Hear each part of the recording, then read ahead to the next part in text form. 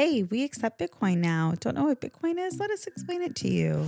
They kicked all my family off their land. You're better than them, babe. I'm not better than them. The Pablo Escobars of the world will figure out that they don't even need the banks. But this is the stuff that you say where I'm like, really? Is it going to pop like that? So it's only a matter of time before the Islamic world gets dragged into Bitcoin. La, la, la, la, la, la. La, la, la, la. You're listening to the Flirting with Bitcoin podcast. I'm Mandana. I'm Ian. That's Keon. And we're the Receffies. My husband loves Bitcoin, and once a week I let him talk my ear off about it. Yeah, I'm a real cheap date. Cheap maybe, but it's a lot of work. If I'm going to do something, may as well do it the best way possible. And Flirting with Bitcoin is audience funded without ads or sponsors. This ain't your grandma's podcast. This is podcasting 2.0. But we can't do this for free, babe. We have Bitcoin to buy and a new mouth to feed. See? Our son agrees with me. If and when people enjoy the show, they can support us by giving us a review on Apple, Spotify, or wherever they're listening. They can share episodes on their social media, and of course, they can send us some money. Obviously, I prefer Bitcoin, and the best way to send us some is through our two favorite apps, Strike and Fountain. Let's explain how that works at the end of the episode for anyone curious. Sure, babe. But I still like real money, and so if you want to support us... Babe, Bitcoin is real money. Sure, but if you want to support us with old school money, go to flirtingwithbitcoin.com and subscribe. We offer monthly and yearly subscriptions that come out to less than $1 an episode. To all our fountainheads out there, keep making and sharing clips of the show to cash in on our bounty program. Make that money, honey. Y'all ready? Hey, Keon, you ready, baby? Let's go. Hey, Ian. Hey, Mandana, how are you? I'm feeling romantic. Okay. You're my Sherry Amor. That's good to know. Hola to Spain. Namaskara, Nepal. Guten Tag, Germany. Sawadee, Thailand. Hola, Brazil. Good day, UK. Good day, Canada. Hola, Argentina. Buongiorno, Italy. Namaste, India. Kamusta, Philippines. Bonjour, France. Hello, Indonesia. Hola, Portugal. Hello, Netherlands. Konnichiwa, Japan. Witam, Poland. Dadrivet, Bulgaria. Hola, Venezuela. Hola, Mexico. Day, Australia. What's up, Nigeria? And howdy to Texas. Howdy to Texas. What time is it, babe? The current time is 823-484, and we're approximately 2,862 blocks since our last recording. And if I gave you $1 US, how many acres could I get on sunny Bitcoin Island? Today, for $1, you could get 2,379 acres, aka Satoshis. Dang, babe, that's low. Only gonna get lower. Get low, get low, get low, get low to the window. No, this is not that type of podcast. Yet. And what if I wanted to buy other things like eggs, beef, gas? Yeah, so eggs are up to 5,400 Satoshis a dozen. Ground beef is up to 8,300 Satoshis for a kilogram of ground beef. Gas is up to 5,400 Satoshis for a gallon of gas. And milk is up to 35,000 Satoshis for 100 pounds of milk, I think is what that was. Yeah. So everything is up across the board since our last recording, which means the Satoshi price index is up 4.12%, which means that currently, even though the price of Bitcoin has gone up, the fiat price has gone up even higher. Yeah. Checks out with my experience in life. But yeah, so like, you know, the website that I use, pricedinbitcoin21.com, they're just gathering commodity prices and comparing them to Satoshis. But just because the price of Bitcoin is appreciating does not mean that other things aren't appreciating as well. And so just because we see the price of Bitcoin go up doesn't mean that everything gets cheaper. Yeah, true that. On a long enough timeline, yes. Yes. And let's say I'm trying to get one whole Bitcoin by the next halving. You do not have a lot of time. Oh no, how much time do I have? There's only 123 days. Oof. Yeah. All right. So what do I got to do? I mean, plus or minus, but like 123 days. What would the Satoshi savings calculator tell me? The Satoshi savings calculator would tell you that you need to buy 800,000. The Satoshi savings calculator would tell you need to buy 813,000 sats per day for the next 123 days. And at its current price, you'd be paying $342 a day. Get to it. Yeah. It only, you could do it weekly or monthly, but it just becomes more expensive. Yeah. Monthly is what? 14 grand. Monthly is about $14,000. If I did the math right in my head, just kidding. Yeah. We have it in a Google Doc right here. Yeah. So babe, it's been a minute since we've recorded. A lot's happened. Yeah. I mean, what's happened for you? I mean, I've been bedridden twice. It's true. I had a cold and then I recovered and I still was like super tired, but I recovered. We had a great like winter solstice / Christmas 5-day off. Like it was wonderful. And the last day was Ian's birthday and we just had the best day. We had people over the house. Keanu was just being adorable. He's walking now. He's 10 months and walking. It's just crazy. And just the best day ever. And then the next day I woke up and I got Keon and I was like ready to have the day. I wanted Ian to have another day of like sleeping in. And then I was like, uh-oh. And I ended up having 2 days of food poisoning. So poor Ian, like right after the up of his like birthday where I was like, don't do anything. I'll take care of it. He had to take care of everything. So there's just been no time for a podcast. No, podcast fell down the stack. But I missed the podcast and like, yeah, I'm excited that we're recording tonight. I'm excited that I feel good.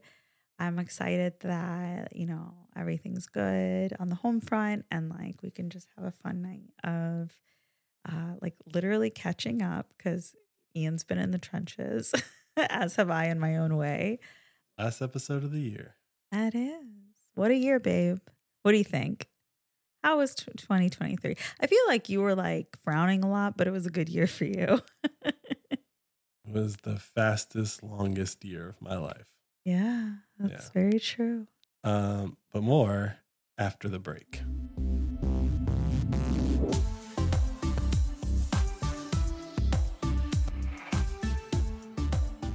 All right, so are these your reflections? I mean, personal or just in general? Well, maybe both. Like, these are my reflections. I don't know that. Confessions. Oh. It's like, come on. I'm feeling really musical tonight. Yeah, you are. I mean, I sing all day long to Keon. I mean, he likes being sung to. Who doesn't, right? I'm never sang for you. Do you enjoy when you hear me singing to Keon? I mean, I don't need it, right? So like he likes it. So Yeah. that's all that matters. You're not jamming there to like, I'm singing him Disney jams all day long. No. No, I feel like you tune it out. I have to. I can only hear the same songs over. I tune it out while I sing it. That's skill. Oh yeah, that's a singer for you.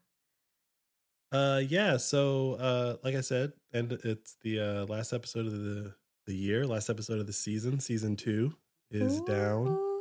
Season finale. What's gonna happen? Are they gonna kiss finally?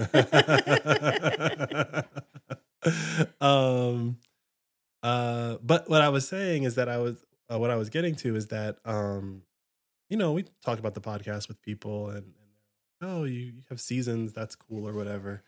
But we didn't really have like a theme for season 1 and season 2, I don't think. But I definitely have a theme for season 3. Mm-hmm. So I want to retcon in themes for season 1 and season 2. Okay. So that we can start season 3 like we always had themes, right? So this would be our second TV show because we have we've done one before, or Ian's done a TV show for us. before, but we'll talk about that maybe later this episode. Cliffhanger. Dun, dun, dun. Yeah, so I think season 1 for this show I would call Genesis, right? Or Genesis block or whatever. Genesis.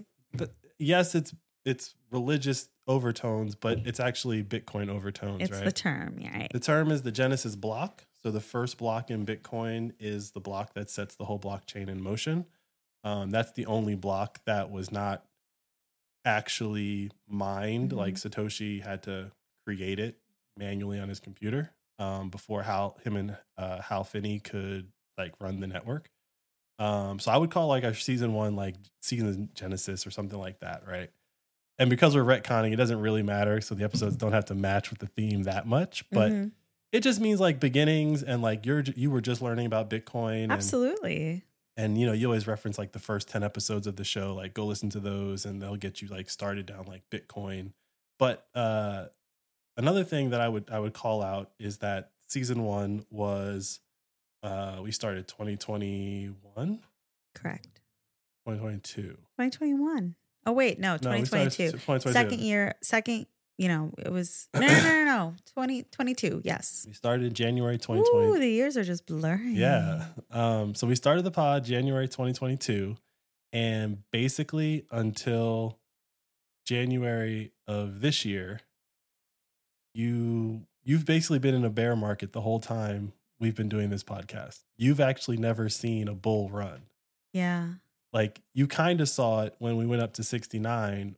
A lot of people are saying that run was stunted because of China and Tesla nonsense and then the FTX nonsense. Like a lot of people believe that the all-time high from this cycle should have been in the 6-digit range. Wow.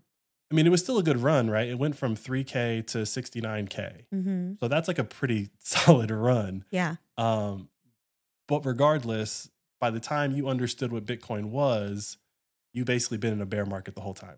Like for you. But it's gone up.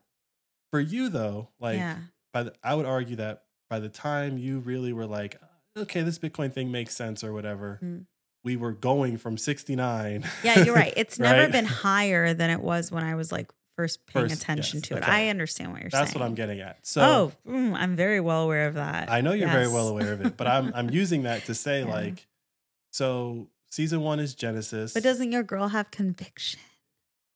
You built it up because you had a podcast. That's true. So season 1, Genesis. Season 2, Season of the Bear, right? I would just say it was a bear market like the whole time.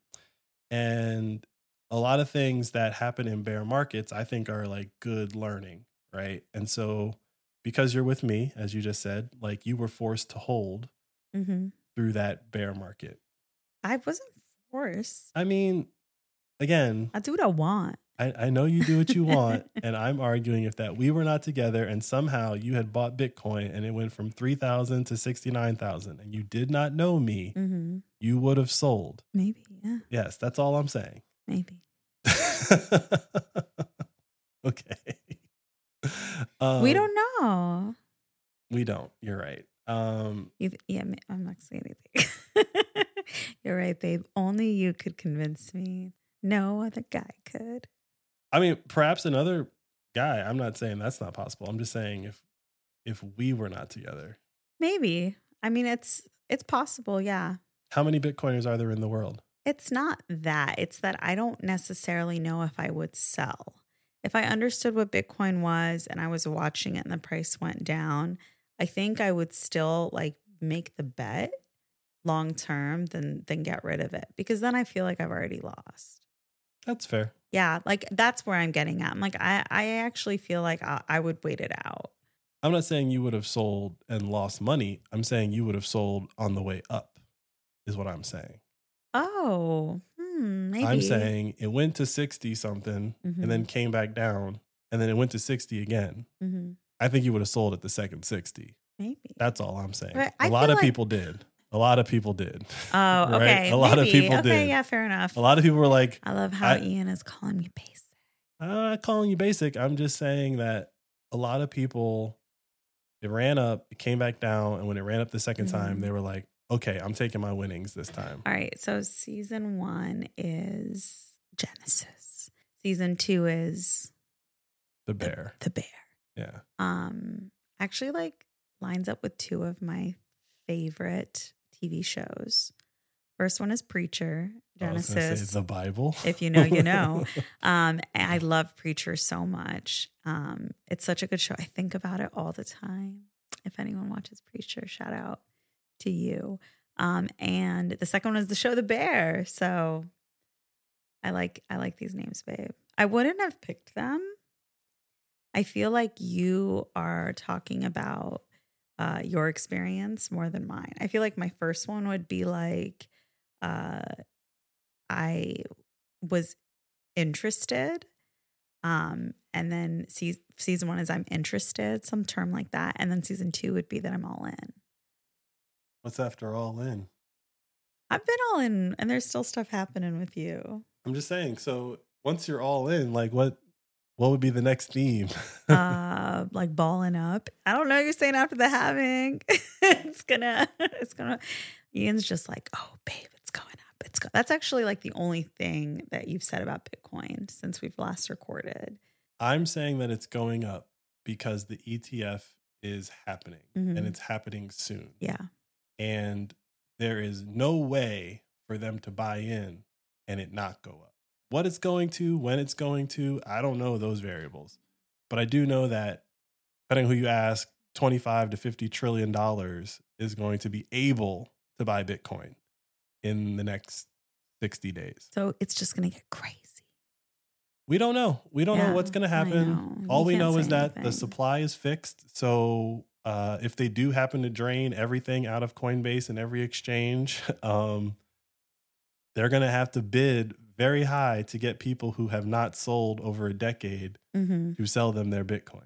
Yeah. And the people who have it are the people who are probably not going to sell it because they get washed out in every downturn. Right. So we've had some bear markets, 90%, 85%, 80% drawdowns. There were people that bought that entire time. Yeah. Like, why would they?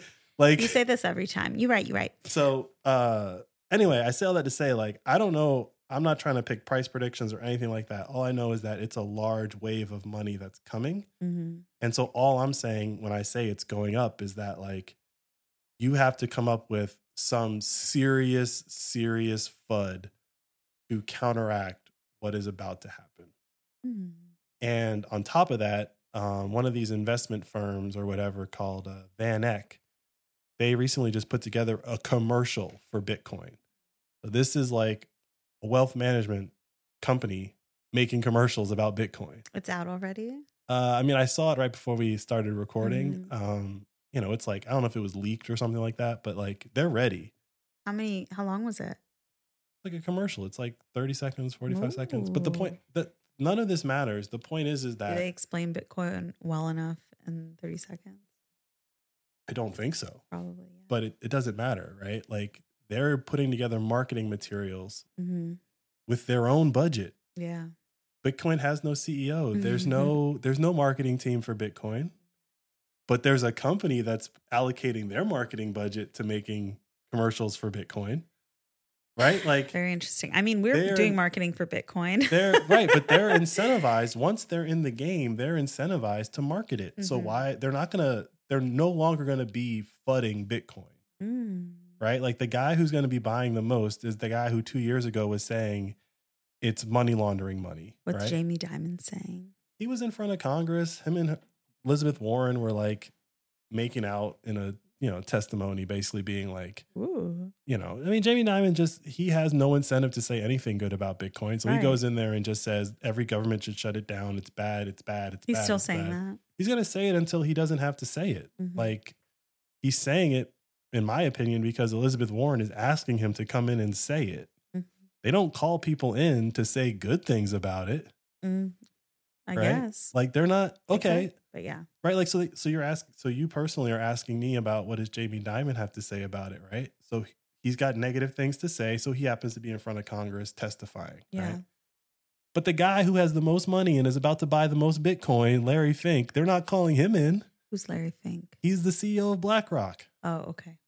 So he obviously has nothing bad to say about it. Right. He's got more money than Jamie Dimon. Yeah. And he has nothing bad to say about it. So he's not sitting in Congress testifying in front of Elizabeth Warren. See what I'm saying? Yeah. So that's my thing is like, whatever they're trying to do, like, it's not enough FUD for what's about to happen. So that's why I'm just like, for the past week, just being like, wow, like, this is really happening. But like, we got in before the ETF. Like, could we do some like irresponsible financial things and get more in? Sure. But like, should we? No. Okay. But the point is that like, we literally front ran Wall Street. You know, the thing is, you're so restrained in this way. And that's where I'm like, is it really going to pop? Like, I don't know. You're just very restrained, but maybe if you were more like, put all our shit in it.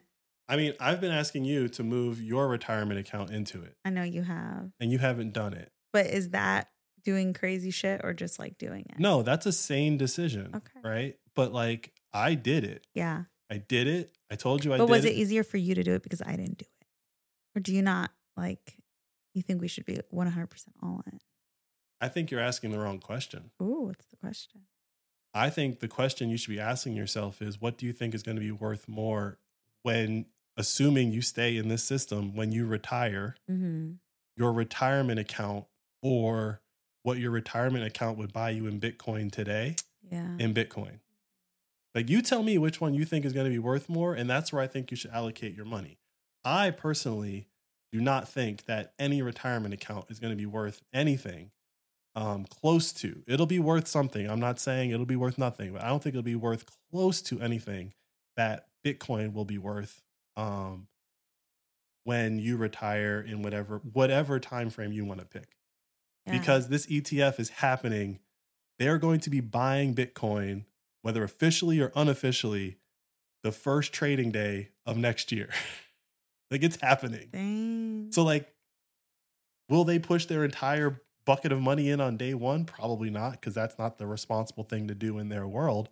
But like, they have a number in their head that they plan on buying. And they're going to start that day 1, 2024. And it's going to be a daily buy, just like we buy every day in DCAers or whatever. They're going to be DCAing with tens, if not hundreds of millions of dollars. So like, they don't have to buy whatever number it is all at once. But that continued pressure on the supply of Bitcoin, like, there's just not enough to go around. So what do you think is going to happen in 2024? Is that going to be the year that everyone's going to get into learn about Bitcoin or be like, oh, Bitcoin, have that aha moment? Or is this just the next wave? You had asked me this summer what I thought was going to happen. Obviously, yes, I think the price of Bitcoin is going up simply because the value of the dollar is going down, right? So a long enough timeline, the price will appreciate. But this ETF stuff was still like, I mean, it's going to happen, but maybe they'll get it done before the halving. Maybe, right? If they didn't get it done before the halving, they're just going to miss out on the whole wave. See, they've been studying this long enough to know what the halving is. Right. So they know they have to start buying before the halving. Yeah. Right. So it's a no-brainer. So, right. So then the question just became like, well, when do you think this ETF is going to happen? Do you think it's going to happen like 2 weeks before the halving? Or do you think it's going to happen as soon as possible before the halving? And I would argue that when it's happening is if not the only time, if not the prime time for it to happen, which is you're starting a new year. So as these asset managers make their money off of what gains did I get you, there's nothing left behind in 2023. So these little bit of gains that we saw already, right? Like, Bitcoin's up 150% this year. Yeah. Right? It's up 150%. And people are talking about it like it's not up 150%. I know, because everyone keeps thinking about that 68, 69. Sure. Everyone wants to get to the next all-time high. But what I'm saying is that buying pressure and the buying pressure that currently exists does not really include any of this institutional money.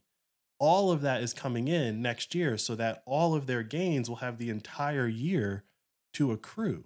So they're willing to discount the 150 gain this year, right? They would have loved to have had that on their like performance, right? But if you can sell Bitcoin, if this is just pure business, I don't think this is evil or anything like that. If I can sell Bitcoin by the millions to people who don't understand what the halving is, that is the easiest freaking win for my portfolio ever.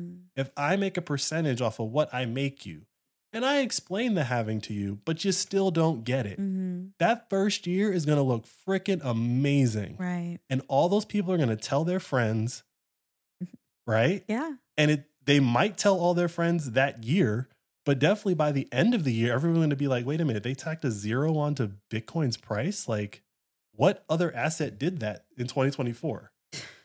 And then it'll be like, oh, there's this thing called the halving. And, you know, people who bought into the ETF before the halving saw 100% returns in 30 days. Like, that's possible. But the point is that from a purely wealth managers do is they make money off of how much money they make you. If you're selling Bitcoin, it's going to be the easiest time that they've ever made money ever. Ever. Yeah. Guaranteed. There's no other scam they've ever run that will produce what Bitcoin will produce, and it's not a scam, right? Like Jamie Dimon has been fined $50 billion for crimes. Ooh, what will the ripple effects of that be? Of what? Of them not having like any shenanigans because Bitcoin is making them money. That would be interesting. I mean, so I think the shenanigans will always exist, but you won't need banks to do the shenanigans. That's the difference. Then who does them? Theoretically, everyone has their own Bitcoin now. So like Jamie Dimon and the banks get fined for basically money laundering and variations of it, right? But money laundering itself is at best a fictional crime, right? Like it's only a crime because the United States controls the dollar and they don't want you to do certain things. So they make you justify why you're using your money. They don't want you buying guns. Justify what, you know what I'm saying? Like it's...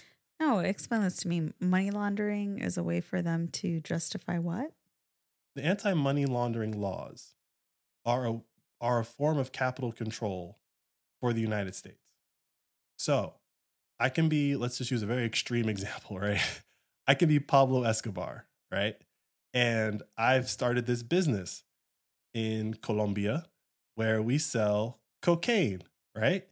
And I'm sure there's places where cocaine is and is not legal in the world. I don't know where it's legal. Okay, fine. But the point is that I did my business. I have my dollars. I'm Pablo Escobar. I want to spend my dollars other places. If I put my dollars in duffel bags and move them around the world, I don't have to ask permission to do that. But when I try to put my money into a bank, now it becomes, well, where did you get this money from? Yeah. How did you acquire it, right? So it's a capital control mechanism where when we want to say that insert thing is illegal, that's a way of enforcement, right? The money laundering laws are just enforcement mechanisms for, in my opinion, the other arm of the world police. Yeah, I agree with you. Okay, so all I'm saying is that whatever shenanigans the banks are doing with the Pablo Escobars of the world, that will probably still continue. Only difference will be is that eventually the Pablo Escobars of the world will figure out that they don't even need the banks. I don't have to move these duffel bags of cash, and I don't need to put it into the banking system. I can do this all on this thing called Bitcoin, and it's not controlled by the United States. It's not a United States controlled financial asset. So there's no laundering. It's only if I want to get dollars from my Bitcoin that I got to deal with you people. And guess what? I just won't get dollars. Right. Because everyone will take Bitcoin, especially going back to one of our first episodes, right? Where I was like, criminals are committing crime and being paid in Bitcoin. If you're willing to commit a crime for Bitcoin, it must have some value. Right. So Pablo Escobar of the future, probably of the now, if you have that whole network that they always show like in the 90s movies, right? With the private planes and the guys with the machine guns, right? You got at least, they always got the one nerd in the back that's like operating the cell phones and like getting everything set up on the tech side. That guy, if you're a drug dealer and that guy's a Bitcoiner, guess what? You're probably a Bitcoiner. And if your tech guy doesn't know about Bitcoin or puts you into like some crypto scam and loses all your money, you kill him. Ooh. That's the game. It's tough being, I mean, you're a safe tech guy here, babe. Yeah, but so my point is that like what Bitcoin does is it doesn't reduce the shenanigans that the banks are doing. It just removes their main customer. Like people that are trying to sneak money into the United States by any whatever means or out of the United States, you don't need to do that anymore. Yeah. It's just Bitcoin. And you can argue that once your unit of account, once you keep all of your money in Bitcoin, like you don't answer to anybody. They're trying to scare people through apps like Venmo and Zelle and all that fun stuff, saying like any transaction over $600 is going to get reported to the IRS. Such bullshit. Okay, fine. Like, but you know, it's ridiculous, but this is the United States government and they're choosing to do this.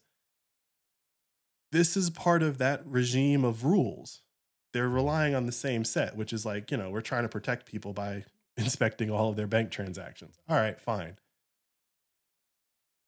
I mean, you can technically inspect my Bitcoin transactions if you're really following me, but all you can do is watch. You can't stop it. Right. You can't seize it because I did something you don't want me to do. You can't intercept the payment. They just jacked Russia for like $500 billion and they're talking about literally giving it to Ukraine. TLDR, the banks. Too long, didn't read. Yeah, the banks are to Bitcoin what the post office is to email. Like, we don't need them. I have addresses that I can send people information and doesn't require a middleman, aka the post office. And we saw what happened. It filled up with junk mail and they basically kind of like are going out of business very, very slowly, right? The banks are going to go out of business very, very slowly. That's all that's going to happen. It feels like it already. Yeah, I mean, they had a couple collapse this year. One collapsed on Kian's birthday, which is like crazy. So I'll remember that. And then, you know, the year before that was the start of this war in Ukraine, also around Kian's birthday. Like, That's true. But like, we actually are, we being the United States, we being the West, are suffering the most from, I don't want to say the most, but it was presented as though we were not going to suffer at all in this proxy war with Russia. And in actuality, it's appearing like it's really going to hurt us because what they did to Russia put the rest of the world on notice that we were willing to do it. And basically for the last 2 years, if not a lot of time before that, countries have been diversifying out of dollars. So just like with Bitcoin, the demand for Bitcoin is what increases its value and or keeps its value. The demand for dollars is going down. So just by definition, it will just be worth less because there's less demand for it. And then, like I said, I saw today that they were talking about, well, we can't find any more money to give Ukraine because Congress won't approve more and the European Union won't approve more. So they're like, well, what about that $300 billion we stole from Russia? Can't we just give them that? And they're like, could we use it for ourselves? I mean, like, the thing is like it's frozen. It's not confiscated. So like Russia can't touch it. And they've kind of like written it off in their mind. Like, we're never getting that back. But at the moment, it's just considered frozen. Like, no one's allowed to move it. They're literally talking about confiscating it so that they can legally give it to Ukraine. And probably, as things have been going lately, to Israel. Right? Yeah. They're like, okay, we stole $300 billion. We'll give $1 billion to Ukraine. It's all a joke. It's all fake money. It's literally all just fake money. It's fake. That kills people. Yeah, and I think, you know, there's a lot of people that are waking up to the fact that there is an alternative. And that's all that really matters at the moment. They don't have to understand the technical of it. They don't have to understand the like. What's making you say a lot of people are coming to understand it? So recently, there's been a wave of, I don't say a wave, but the Muslim world is now looking at Bitcoin as pure money. When you say Muslim world, who are you really talking about? I'm talking about a few different people. I believe it's and don't quote me on this, but the UAE, some princes in the UAE are like writing pieces about Bitcoin, explaining how Bitcoin is halal, I guess, but like Bitcoin fits with Islamic practices. That's a lot of people. A lot of people that are like, we've been forced to use this money that we all kind of understand, the dollar or any fiat currency, really. Send me that article. I'll send it to a few Muslim people. Sure. But it's been talked about for a while. Or posted on the notes. Yeah, like it's been talked about for a while, but I think one of two things. Either A, real power tends to move slowly and then all at once. So I think that the different people and articles that I'm referencing in my head, I'll put them in the show notes. They're using the idea that the dollar and fiat currencies in general are not halal. Bitcoin is. You mean they are haram? Haram. There you go. Sorry. They are haram. They are haram. My bad. Yeah. Yes. Yeah. So. Sorry. I could not guess what you were saying. Yeah. My bad. So basically they're coming out and just like all the think boys in the West, right? Like who have their opinions on what Bitcoin is and what it can do for their culture and their world as they see it. The Muslim world is now coming on board to Bitcoin and how they see it and what they think it will do for their world and their community. And do you think the Amish will get on board eventually? I think that this is the only technology the Amish might adopt. Really? Yeah. And for one reason and one reason only. I think in a world where you can no longer buy things with gold, they would not, knowing what I know about the Amish, they would not go along with a CBDC. That's for sure. True. If they understood what it means, they would definitely not go along with that. It's got the technology in it, right? So like there's that. But with Bitcoin, I think the Amish would adopt it for the simple reason of it's honest money. And one of the things that the Amish, since we're somehow drifted into Amish world, one of the things the Amish deal with it's a tangent. Yeah. One of the things that the Amish deal with in the States is like there's we have this lifestyle that we want to live, but we kind of have to live in whatever we're living amongst a different lifestyle, right? Yeah, for our international listeners, do you want to explain the Amish? So the Amish are people that basically don't use technology. They drive horse and buggies still. They're mostly agrarian, large families, no TV, no cell phones, no electricity for the most part. Yeah, they live in like landlocked parts of northeastern America. Sure. But one of the things I think is kind of funny is we had like this big national cell phone test day where they were like testing some new alarm system and everyone knew that they were going to send us like this nationwide text on some day back in October. And it goes off. But like there were like Amish people who were like having burner phones and like they got outed. They got caught, right? But I would say but that's just the nature of what being Amish is that you live in this world where you kind of have to have a cell phone. Yeah. You can't not have a cell phone. And so they're making trade-offs. And so I think in a world where you can only fail forward, right? No one's going back to gold. No one's going back to silver. That's just not happening. Sorry, people. They will have to fail forward into some type of purely technological money. And I think that the Amish and their values and their outlook on the world would be another thing that they would compromise with, kind of like the cell phone in their pocket. Yeah, I think maybe, I don't know. Like if they never the got Amish market, like if they use credit card, do you remember? They do. Yeah, so they're already doing something. But that's my point is like, there's certain things where you just have to say like, in order to survive in this world that I live in, I have to make this adaptation. And so the Amish, the Muslim world, like there's a lot of people who are learning what this thing is, and they're pointing to it and saying it can fix problems in our community, in our culture, right? In our religion, right? Like it can solve problems that like we have been coming up with workarounds for. And I just know that the Muslim world kind of controls the energy world, right? Like, yeah. So that would be an interesting. So I think the energy marriage. world. So here's what I'm saying is that the energy world and Bitcoin have already kind of merged. Mm-hmm. They've already merged. Like there's a lot of really smart people, regardless of what the FUD is and all that fun stuff. There are really smart people that are showing how Bitcoin incentivizes energy development all over the world, especially in Africa and underserved places, because it starts paying for itself immediately now.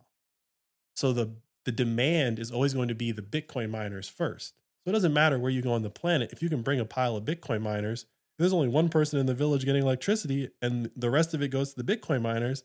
Well, that energy supply is still built and exists, and you can build on it, and you just slowly turn off the Bitcoin miners. So energy and Bitcoin have already been tied together.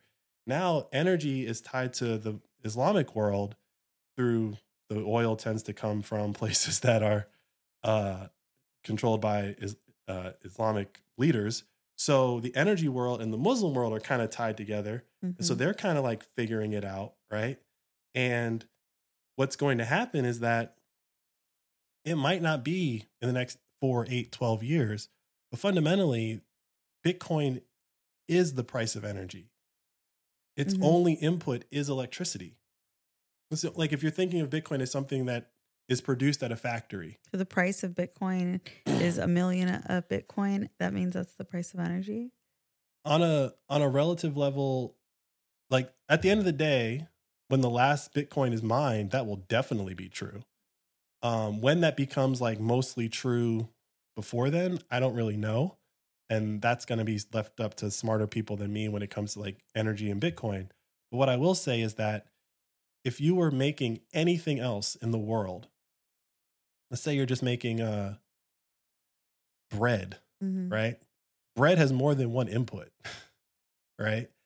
The only input into Bitcoin is energy.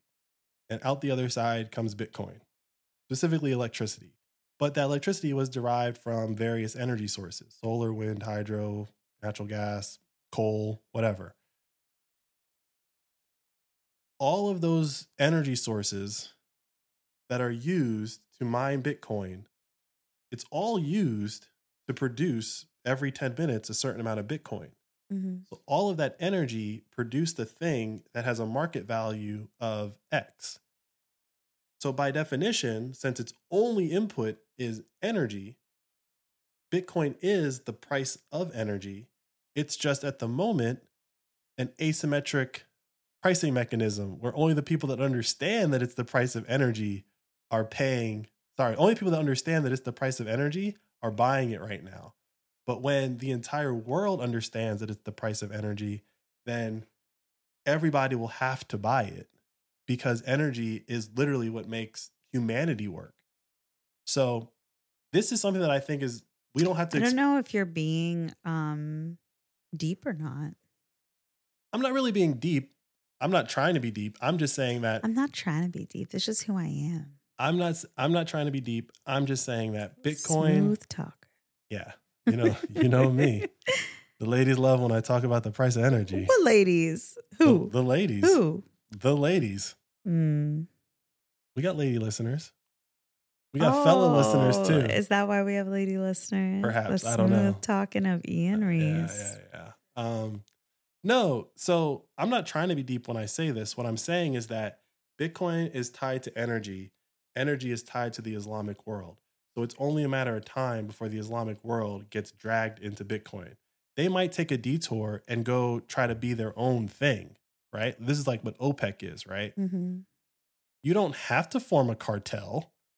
You could just drill your oil and sell it for whatever price you think works for your government, but they're not currently doing that, right? They have a cartel. They agree on prices. Sometimes it works for everyone. Sometimes it doesn't. And there's a lot of other like institutions that have been created to kind of solve this what's the price of energy problem?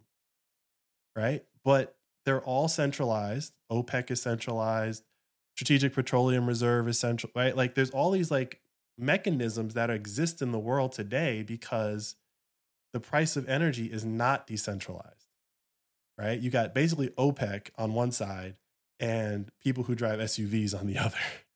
And if the price gets too high, the people who drive SUVs are like, I ain't paying that. And they sell their SUVs. And if the price goes too low, the OPEC countries are like, look, we can't pay for all these social services that keep people in line over here. And we have revolts and things go bad if the price is too low. But OPEC and let's just say the United States via the Strategic Petroleum Reserve, neither one of them is incentivized to give up any control to the other. Bitcoin arbitrates that impasse. Yeah. Right? It's like, I agree with what you're saying. So this is my point. I'm not trying to I will validate your statements. Right. I'm not trying to be deep. I'm just saying that Bitcoin arbitrages that. Yeah. I mean, it's beautiful. It's very well designed. And the props to Satoshi. And the Middle East and the Muslim countries are slowly coming on board to Bitcoin as a solution to that problem. Do you think any other Bitcoin podcasts say things like props to Satoshi? Definitely. Yes. Yeah. I mean, there's religious worship of Satoshi out there. So I'm sure someone's giving him props. Oh yeah. I meant like, it was kind of like a silly props to Satoshi. I mean, again, like they have our vibe. What? They have our vibe. Silly vibe. I'm not speaking of anyone in particular. I'm just saying that like, I don't think it's impossible to think that someone said props to Satoshi at some point. So hard when I don't know anything about the Bitcoin world. Yeah, it's to very think hard. Like, oh my God. Sometimes I'll go to Ian and I'll be like, Ian, we should do this. And Ian like will pull something up on his phone like someone does this already. And I'm like, oh. Yeah. It happens. No new idea. It happens enough. That's happens for sure. Enough. Yeah. But once in a while I have a fresh idea. So yeah, I mean, you got tons of ideas and having an idea that you didn't know existed doesn't invalidate the idea, right? Like I say this all the time. Like I came up with a bunch of ideas and then Google them and find out that they exist. Yeah. And I'm like, oh, that's a company that's making money. All right, good on them. Yeah, that's true. They're executing on my vision. I wouldn't have gone with this color scheme though. Yikes, but I know. That's your mission statement. Yeah. That's your executive team? No. But no, so like I just think that when the Muslim world gets pulled into Bitcoin, I think they're already there. I think a lot of people, just like with this ETF stuff, I think everyone understands now what Bitcoin is. I think everyone understands. They tried to scare out the people like myself who were basically able to front run all of this, right? While they're all figuring out how is this new thing going to work in our existing power structure, right? Like we already have all the power, right? We got crown princes, we got whatever else they got. I guess some of them are oligarchs, despots, oligarchs, whatever they're calling the Ayatollah, right? Like we got all these people that are all in power. And they're not going to go along with a new system that takes away their power. Yeah. So how do you come up with a new system that doesn't take away their power? You have to decentralize the pricing mechanism of energy. And right now, the pricing mechanism of energy is the United States dollar. And that is what is going to have to change. And I think the world has witnessed what having that power vested in any fiat currency, forget the dollar. You don't want any country to have that type of power because absolutely. Look at the euro. They will always make decisions that are in their interest. So, it was a big deal when China started selling oil for gold back in 2018 because gold is neutral. And allegedly, I mean, I wasn't there. I didn't see it coming off the ships, but allegedly like gold started getting put on boats and people were like making deposits of gold into China so that they could participate in this new. Costco's also selling gold bars. Yeah, we talked about that on the podcast.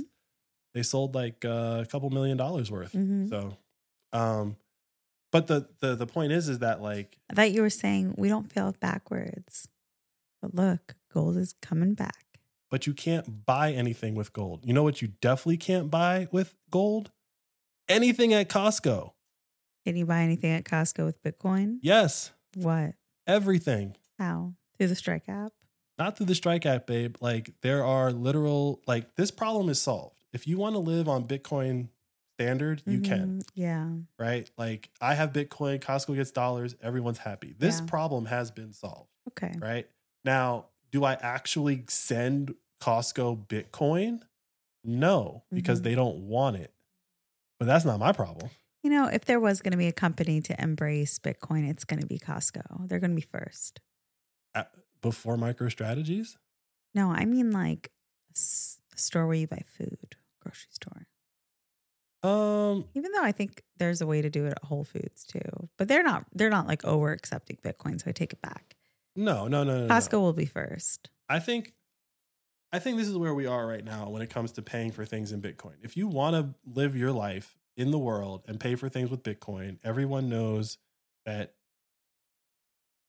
there are ways to do that, right? So there's the Bit Refill app where you can buy gift cards to almost anything. So if you want to go the gift card route, there's Fold has a debit card or something like that where it's a card, so it just swipes anywhere, right? Like people have solutions to this problem. What we don't have a solution for is what you're saying, which is the actual entity accepting Bitcoin, right? So maybe Costco does that, maybe Sam's Club or some like large warehouser who needs to get that extra 1% margin. Or Trader Joe's. Or somebody decides to do it. But I will tell you this, whoever decides to do it first is going to survive. The other ones will fail. Yeah. So like it doesn't matter. It doesn't matter. That's why I want it to be Costco and Trader Joe's. I love them. I mean, maybe. I think it might be someone else. I think from the way that I see a lot of this playing out, you can't have existing companies change that drastically that fast.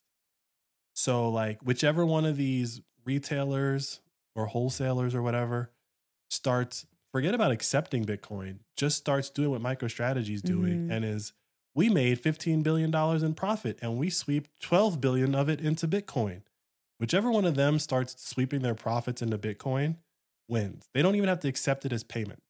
They already have the ability to buy it with their cash flow. Any company can do that, yeah. Anybody can do that today, and none of them are. I still think like a good company that loves its customers would say, hey, we accept Bitcoin now. Don't know what Bitcoin is? Let us explain it to you. They don't need to do that. I know they don't, but I think Costco will do it. Maybe. I don't think any retailer is going to do that though. I think that again, 2024 is going to be crazy.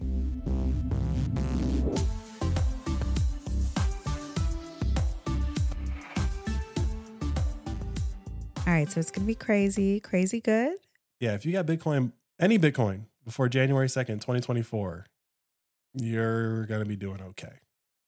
I mean, if that's all you have, like you have like $10 of Bitcoin and you're homeless, you're probably not going to be doing okay. But if you have been stacking Bitcoin regularly for the last year, 2 years, 3 years, 4 years, whatever time frame really, if you've been stacking regularly, 2024 is, in my opinion, the year that there is, for lack of a better term, no more FUD. Let's switch gears, Mr. Reese. Something really important happened this week on Tuesday. Do you want to talk about it? What was that? It was your birthday. My man turned how old? 41. How young? 41 years young. Yep. You're at the age now where we say things like years young. I try not to say that. I love your birthday. You're not a big fan of birthdays, or I guess maybe celebrating your own. But I love celebrating your birthday. I'm glad you found something that you're passionate about. I love celebrating my man. Mm-hmm. How do you feel? You know, every year you have this really interesting moment where you've entered a new year of life and also the rest of the world is having a new year. So everyone's reflecting while you're also like more deeply reflecting. How does it feel? How are you feeling, baby? I mean, overall, this year was a little mentally crazy. Learned a lot about myself, proved a lot to myself. But overall, I feel good. Like, I think part of that is because of Bitcoin. But, like this year I learned a lot of other interesting things. I'm starting to dig into my genealogy. I think I didn't realize that was going to happen this year, but I learned some interesting facts. And so I'm like on this new rabbit hole, but this time it's personal. That's kind of cool. And that kind of like opened my eyes to. So long story short, I found out that I'm probably Native American, probably Cherokee, but I need to do some more digging to be sure. Definitely Native American though. And for anybody who doesn't know, listening to this podcast, if you saw me on the street in America, you'd probably call me a black guy, right? Well, I've been on this rabbit hole where I have discovered that just personally, like I'm not, when you're checking boxes, I should not be checking the black box, right? Like that box is not for me. I should be checking Native American or American Indian or something like that. But the funny part about it is like, it doesn't really matter which tribe it turns out to be. Like I'll find that out. But what it does mean is that like, there's not that many Native Americans in North America today. But what I've learned so far, if you just bring in all of my cousins on my mom's side, that's like another 30, 40, 50. And what I've learned about myself, I think applies to a lot of people like myself who, as I said, if you saw them on the street, you would probably call them black, but they're actually Native American. And so that just got me thinking like, Bitcoin is this really new thing, this really cool thing. And like no one can take it from you, right? Like theoretically, like obviously they can they could try, right? Like, but fundamentally, like if everything is happy path, like they can't take it from you. And it doesn't really matter which tribe I find out that I'm from, like I'm living in the country that was taken from me. So when someone asks like, why are you a Bitcoiner? Like that's a lot easier answer. It's like, they can't take it from me and they took everything else. And they're literally going to make me buy it back because they took it. Right. So do you feel it in your heart? Feel what? What you just said. Well, I mean, again, like it's a much simpler answer. Like people, the thing about Bitcoin that I'm not going to say bothers me, but it makes me irritated is that people want you to justify why you need to own your own money. They just want you to justify why you're doing a thing that they don't understand. Okay. And when it comes down to it, yeah, why do you want to hold your own money? Do you not trust banks or do you not trust insert whatever? It's like, what do you not trust? And I'm like, well, I mean, I can explain to you the history of money and the history of the world and like how empires rise and fall and currency rates and all that stuff or whatever. Or I can just say, they kicked all my family off their land. They're not kicking me off Bitcoin Island. No, they're not. And from what I understand about Bitcoin and how I think it's going to play out, I'm not going to be the richest guy on Bitcoin Island, but I definitely agree with the people who have been here before me saying, you can't take it. I didn't feel like anything was taken from me before. So I didn't have that same like, right? But yeah, no, like I'll find out which tribe it was and I'll do some history on it or whatever. But the fundamental part is that Bitcoin, I think, is a way for all indigenous people everywhere to, you're not going to get all your land back, right? It's not going to happen.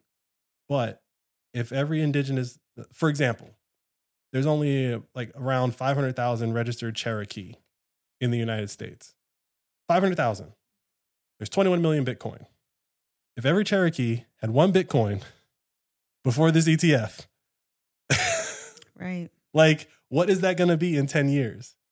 Right? So, do you feel connected to the struggles of the Palestinians? I don't know if it's really connecting me per se, because again, like, this is new information. I don't really have like years or decades of, for lack of a better term, like chip. But you know generational trauma, it's imprinted in our DNA. Did you know that? I've heard this said. Yeah. So it's in you, right? It's got to be in you. Well, it's just been, not clear or like not defined or, not tapped into yet. yeah. And so It's underlying in some way. Yeah. that was just like an interesting thing to learn and a much easier way to explain my Bitcoinerness, right? Bitcoinerness. And I think, ironically, like, I think a lot of people understand or would understand that a lot better than anything else, right? Like, it's not, you don't have to explain much when you say like, yeah, Native American, Land taken. like, It's like the United Right? States government has been like, yeah, we did that. yeah. So it's like, no one's saying this is a conspiracy. Yeah. No one's saying that like, this is not like Jeffrey Epstein Island. This is just, it's documented in treaties. Like, it's documented what happened. But I digress. The point is that I think that this was very interesting to learn this year, especially as we had Keon, or after we had Keon, because that's now part of his story too, that I would not have been able to tell him for sure. before. So for example, like, Keon is Native American. Yeah. He's an American. He's the OG American. Right. And he, and I'm descended from that, and he'll be descended from that, and so on and so forth. But that's like very interesting.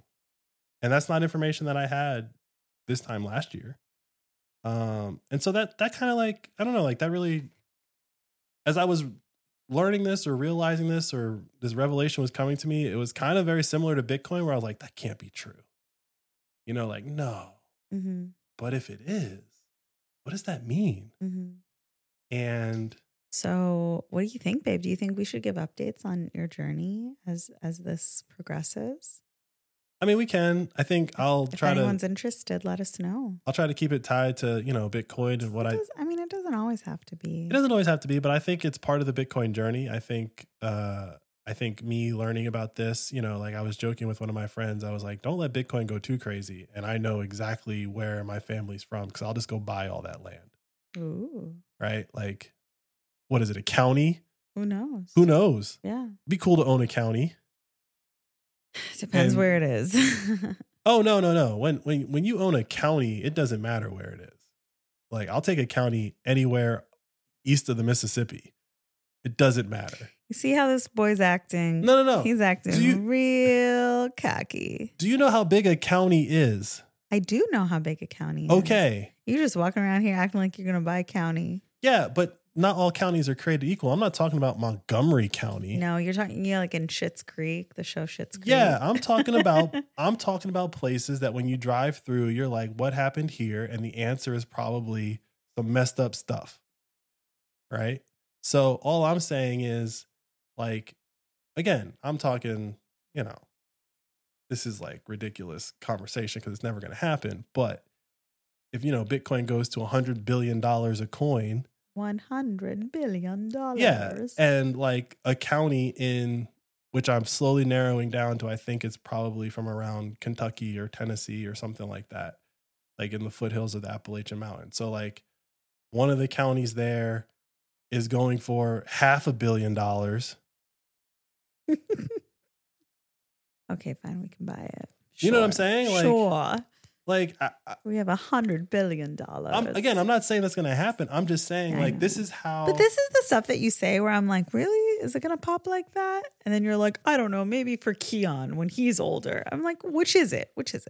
Am I about to like be wealthy, or is Keon's children maybe be wealthy? Look, you said it earlier, and I'll just tack on to it. Like, you only really get information about Bitcoin from me. So you're not like scrolling, and you're not like reading or watching like what people who've been studying it for a while and like what they're kind of coming to and saying or whatever. Mm-hmm. But for the most part, like, I don't doubt this number, whatever it is going up forever. Like, I don't doubt that. All we're debating is the slope. That's all the debate is. I understand that. And I know. so like, but a girl gets impatient. It's not, I got a job. I got to work. You are just hearing me say out loud that my brain has been willing to accept the numbers that people are putting in front of me. But that's because I've been sitting there taking it from every angle possible to try to just be like, okay, is that like a crazy scenario? Is that like the super conservative scenario? Like, where are we on this scale?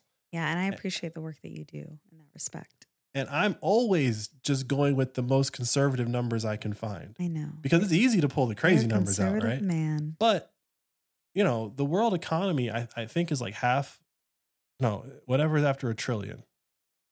Quadrillion? I don't know. There's a lot of money and quote unquote wealth floating around in the world. A lot of it's not even accounted for. But for the wealth that we can account for, we know it's around $400 to $500 trillion. Pick whatever percentage of that you want. On a long enough timeline, it's going to move into Bitcoin. And so when we talk about Bitcoin as like, what is it going to be worth? It's like, well, if Bitcoin is the money of the planet, the 21 million Bitcoin or the 2.1 quadrillion Satoshis have to represent and account for the economy of the entire world. It's already in a crazy number in dollar terms. So like it'll just have to find a balance. One Satoshi will be $1. One Satoshi will be 1 unit of energy. Yeah. And what does that mean? Mm-hmm. Right. And so there's a great movie called In Time. I don't know if you've seen it. I've seen the movie. In Time was like playing somewhere. I was like waiting for something or something. I don't know, but I saw it playing and I was watching it, and I hadn't watched that movie in probably since it came out. Were you getting a pedicure? That's where I was. Yeah, I was at the nail salon. I'm like, when was the only time we worked together? Yeah. So, but that was like on and it's playing, and I'm like watching this movie, and the premise of the movie In Time is that in the future they create immortality, right?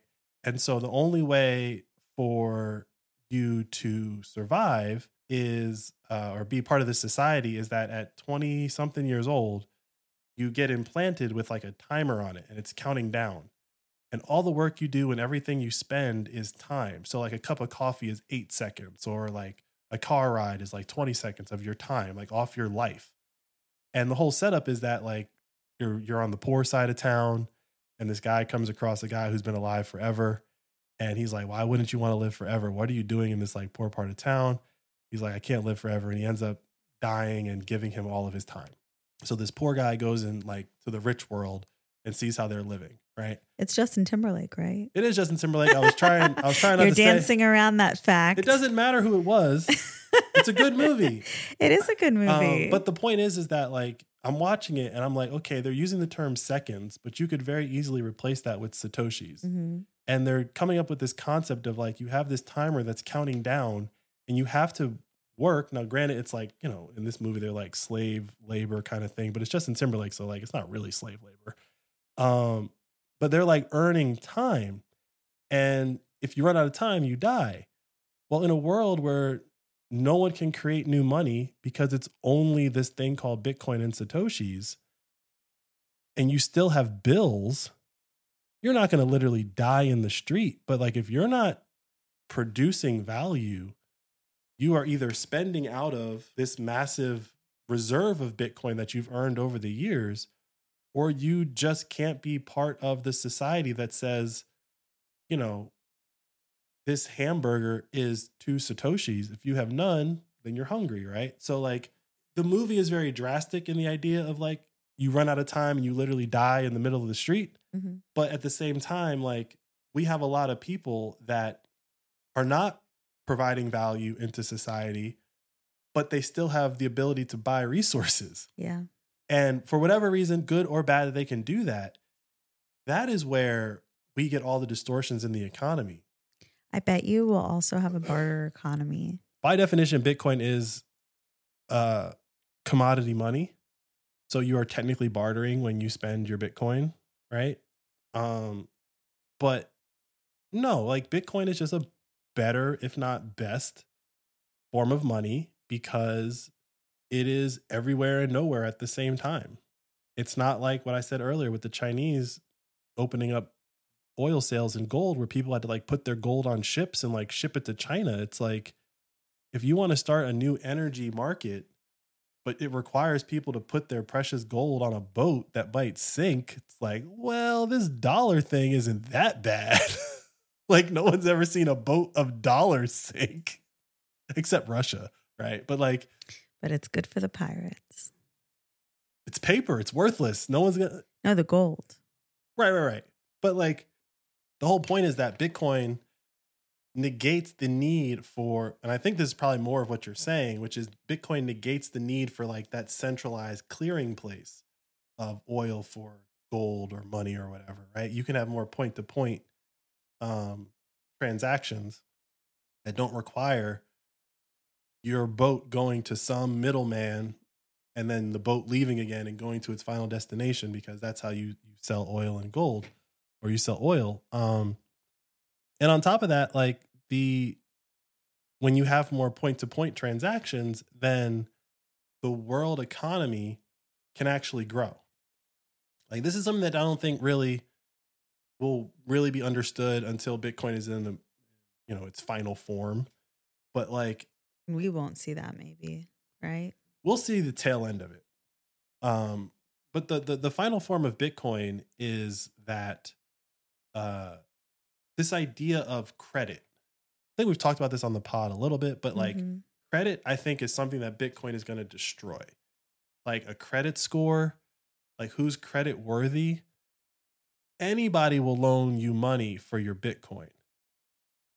I don't care what your credit score is. You could have a 1 on your credit score. If you got 100,000 Bitcoin, somebody will loan you money. 100,000. But whatever, right? Like, and I'm saying this because all of those people that when I first got into Bitcoin were taking out credit cards with 0% introductory rates and buying Bitcoin. And I was like, that's irresponsible. Maybe they paid the credit card back. Maybe they didn't. Doesn't matter. Doesn't matter. If they got 50 Bitcoin and their minimum payments on a credit card are like, let's call it $500. They're set. They're set. And so like they scammed the system in its final days, right? Like that's like the final scam you run. Like, oh, I'll take your credit card. They send them to us all the time. 0% introductory rate for 12 months, 15 months, 18 months, 36 months. It's like, just please let us print more money. Please. Yeah. Okay. You expect me to pay you back? Oh no. Oh, that's a scam. I'm not like, this is what I'm saying is like, oh, I'll hold a balance with you. Just for the record, we don't do this. We don't do this.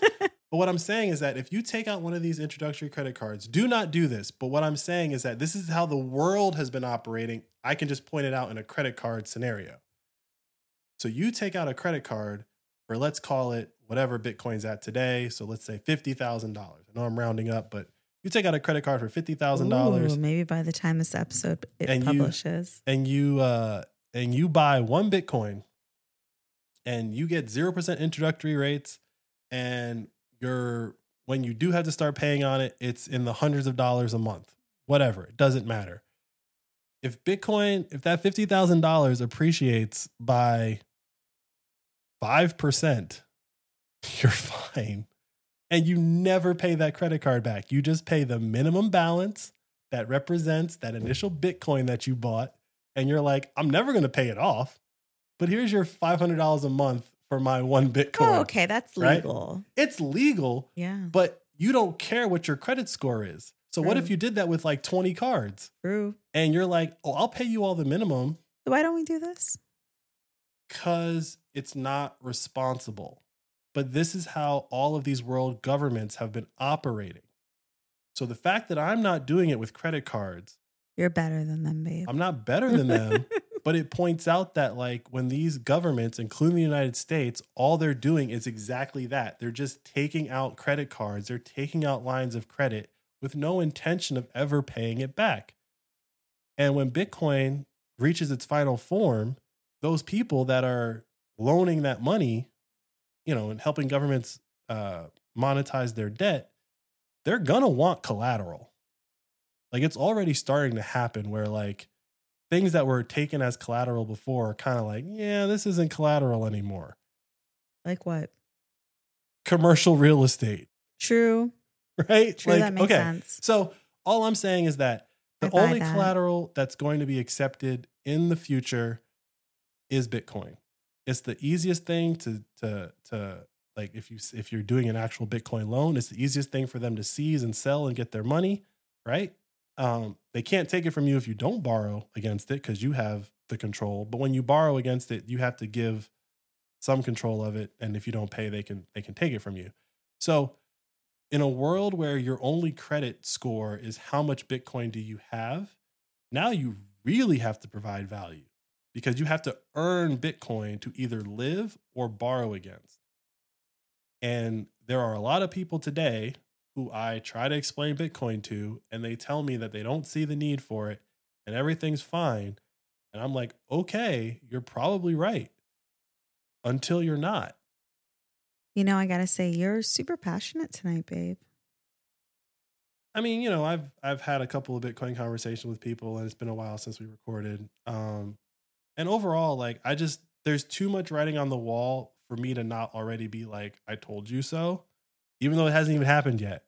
Yeah. Like, it's all just lining up. I feel that energy. And so, like, I understand. I was skeptical. I didn't push everything in 4 or 5 years ago or whatever it was. Like, I get it. But after what's about to happen, anybody who's saying the same things in 3 years that they're saying today, they're for the streets. What's the opposite of the bear? The bull. So it's the bull run? No. Ironically, we never finished that concept from our opening segment, but season 3 is the season of the view. Like ladies sitting around at a table arguing with each other? No. It's apostrophe view. So it means it's a double entendre, which is the view of, like, I think you're pretty deep into Bitcoin, so you can see it. Like, you see the vision now. When we started this podcast, I think you were just taking it on blind faith because I was saying it at best, but I think you see the same thing that I see with different variables. Absolutely. Okay. Also, we're going to start doing some interviews and being interviewed. Oh. Yeah. So it's a double entendre. Are we? Yeah. You're going to figure out how we're going to do that? I mean, the technology piece of it? Figure out is relative. I just know that we, and I lovingly say this, are probably going to join the traveling circus of like going on other pods and having other people on our pod. Well, are we ready for that, babe? Yes. Double dating, maybe? Is there another? Oh, Max and Stacy, like they'd put us on their pod. We can ask. I mean, you could always ask. One couple to another. Yeah, we can always ask. But no, I season 3 is the season of the view, or the view, whatever. I'll retcon all this into our podcast stuff. But no, I think that, like, you know enough, I know enough where we can talk about Bitcoin or anything else confidently. That's exciting, babe. To close it out, how are you feeling about how much you love me this year? Well, before we talk about that, you're changing the subject. Well, you said to close it out, so I want to dagger to my heart. I want to throw something out there before we close it out. I'm just trying to fish for a compliment, but okay. What else you got? So this is our last episode of the season, and I just wanted to read to you some of the things that I wrote at the end of last season. Oh, okay. So this is from the season 1 recap. All right. On January 11th, 2022, we published our first 3 episodes, but it wasn't until episode 20 or 21 that things started to pick up. So we got like a lot of feedback from friends and family. And 20 and 21 were Fountain. Wow. So Fountain was a new podcasting app that enabled us to promote the pod by offering Bitcoin to people in exchange for listening to the pod. If you're an avid podcast listener, this is an easy way to earn Bitcoin by just listening to your favorite podcast. And I have a little screenshot here of us, our ad, like on Fountain. Aww. Then we built the Satoshi savings calculator last I like year. how you say we. You did it. I did nothing. This is from the pod. So the podcast created the Satoshi savings calculator. That's been running for over a year. I took the metrics off of it because it was like whatever, but it's still there. It's still running. I did actually one interview on a podcast last year. You did. The title of that episode was, "Is Kanye West ready for the Satoshi savings calculator?" Yeah, Kanye, dollar cost averaging. Mondana wanted theme music. We added theme music. Yes, we did. At the end of the year, we did the Married with Bitcoin series. Got a lot of feedback for that. I got a bunch of screenshots of that. And then I just wanted to read you some stats, and then I can tell you the stats for this year. Oh my gosh. Okay.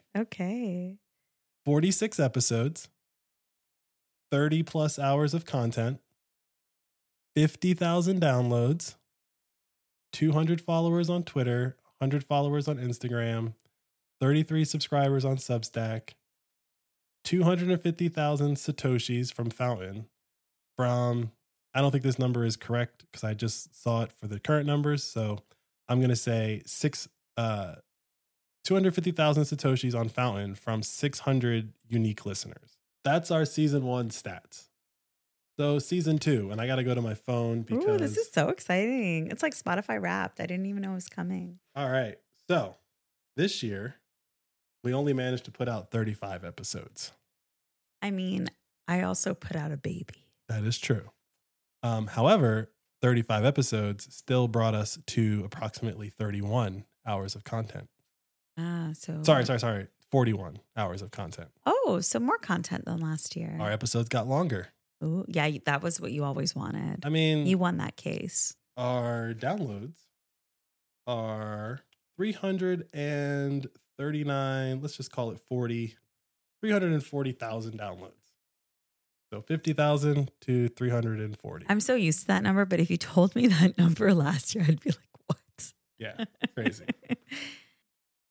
We no longer care about Twitter or Instagram per se because we focus on Nostr. Mm-hmm. But I have 1,000 followers on Nostr. Do you? And the podcast has a couple hundred. Didn't pull up the exact number.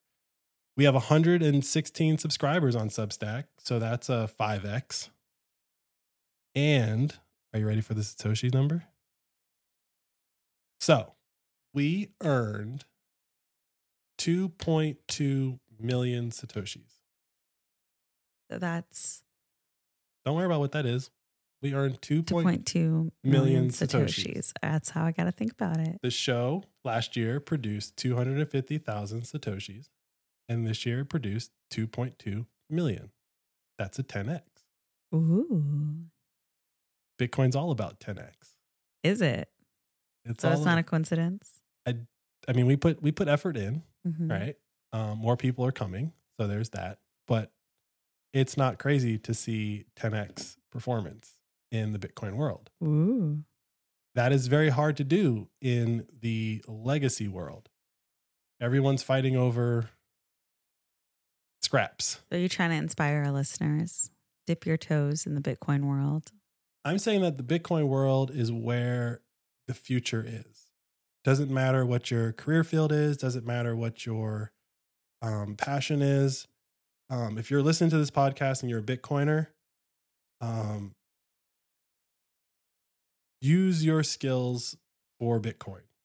Doesn't matter what you do.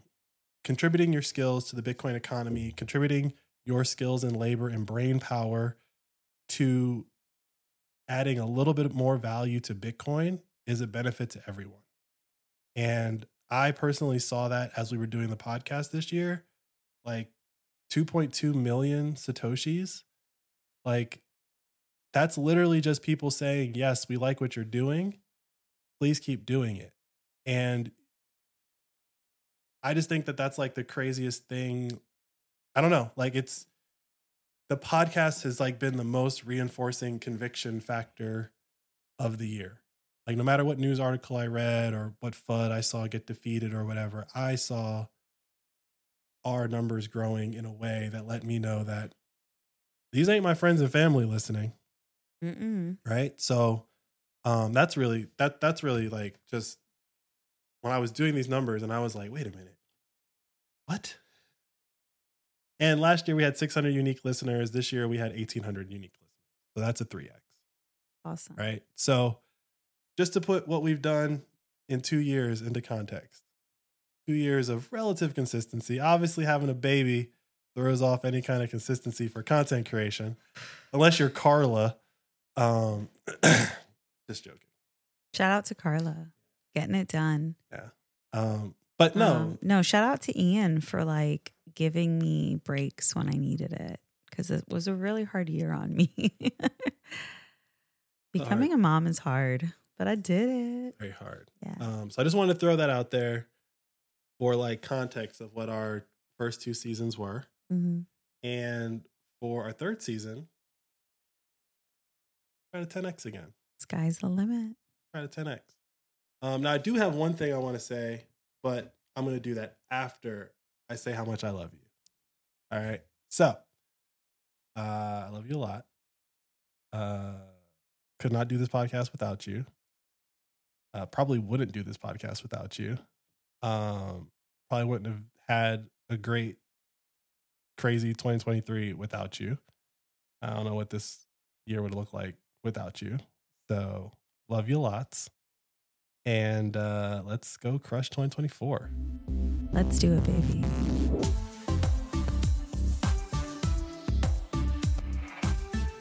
All right. So we definitely haven't done shout outs in a while. Again, things have been crazy. But I wanted to give a year-end shout out to all of our supporters who just, you guys are awesome.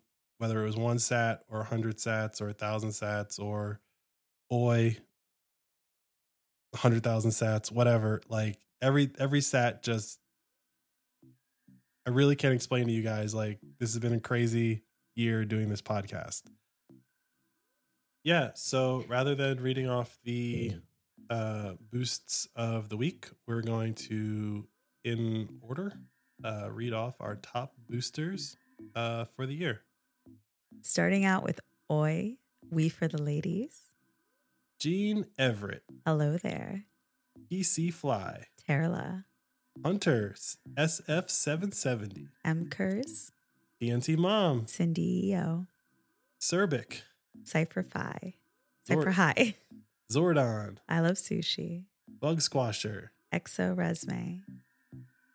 Okay. R. Shackelford. Fifth Power Productions. Yellow Flash 21. Alexis. Doomed Amazing. Mark the BTC Guy. Doug and Roop. Busy Brain. Vake. Top 1. Pleb 2 Polymath. I like that one. Hoddle 100 millisats. Brewgator. B. Dale 86. Remember Jay Stark. The North remembers. Pragamic. P. Joel N39. Mere Mortals Podcast. Stacking Sats. P. Ninja. Daniel Cook. Amir M. Defunct Mode. Macy J. In Time BTC with the One Piece profile pic. Nikki Gags. TW Boyle MBA. Joey Delage. Marco Solo 512. Whisk Undewiz. Lone Star. Perfect Game. Faraday Fedora. Coach Carbon. Corey. That's just gibberish. Yeah. Corey Gibberish. Corey Gibberish. I hope that doesn't mean something to you because I can't read it. Nick Kenyon.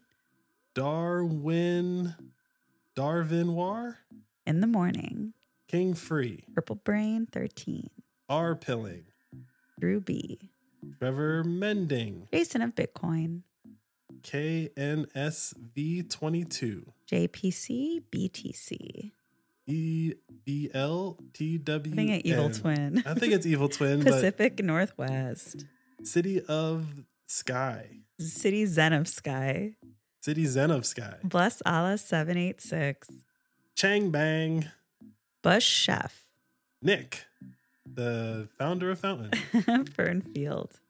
DHD Hickrolla? Army Guy 6902. LL Cool J. Great name. Magnotaire. Blogging Bitcoin. Cryptocenus. Iray. Skinny Sats. Based Batman 21. Newcomers on Fire.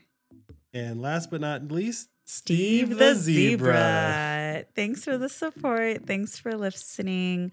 We wish you guys a very happy new year. See you in season 3.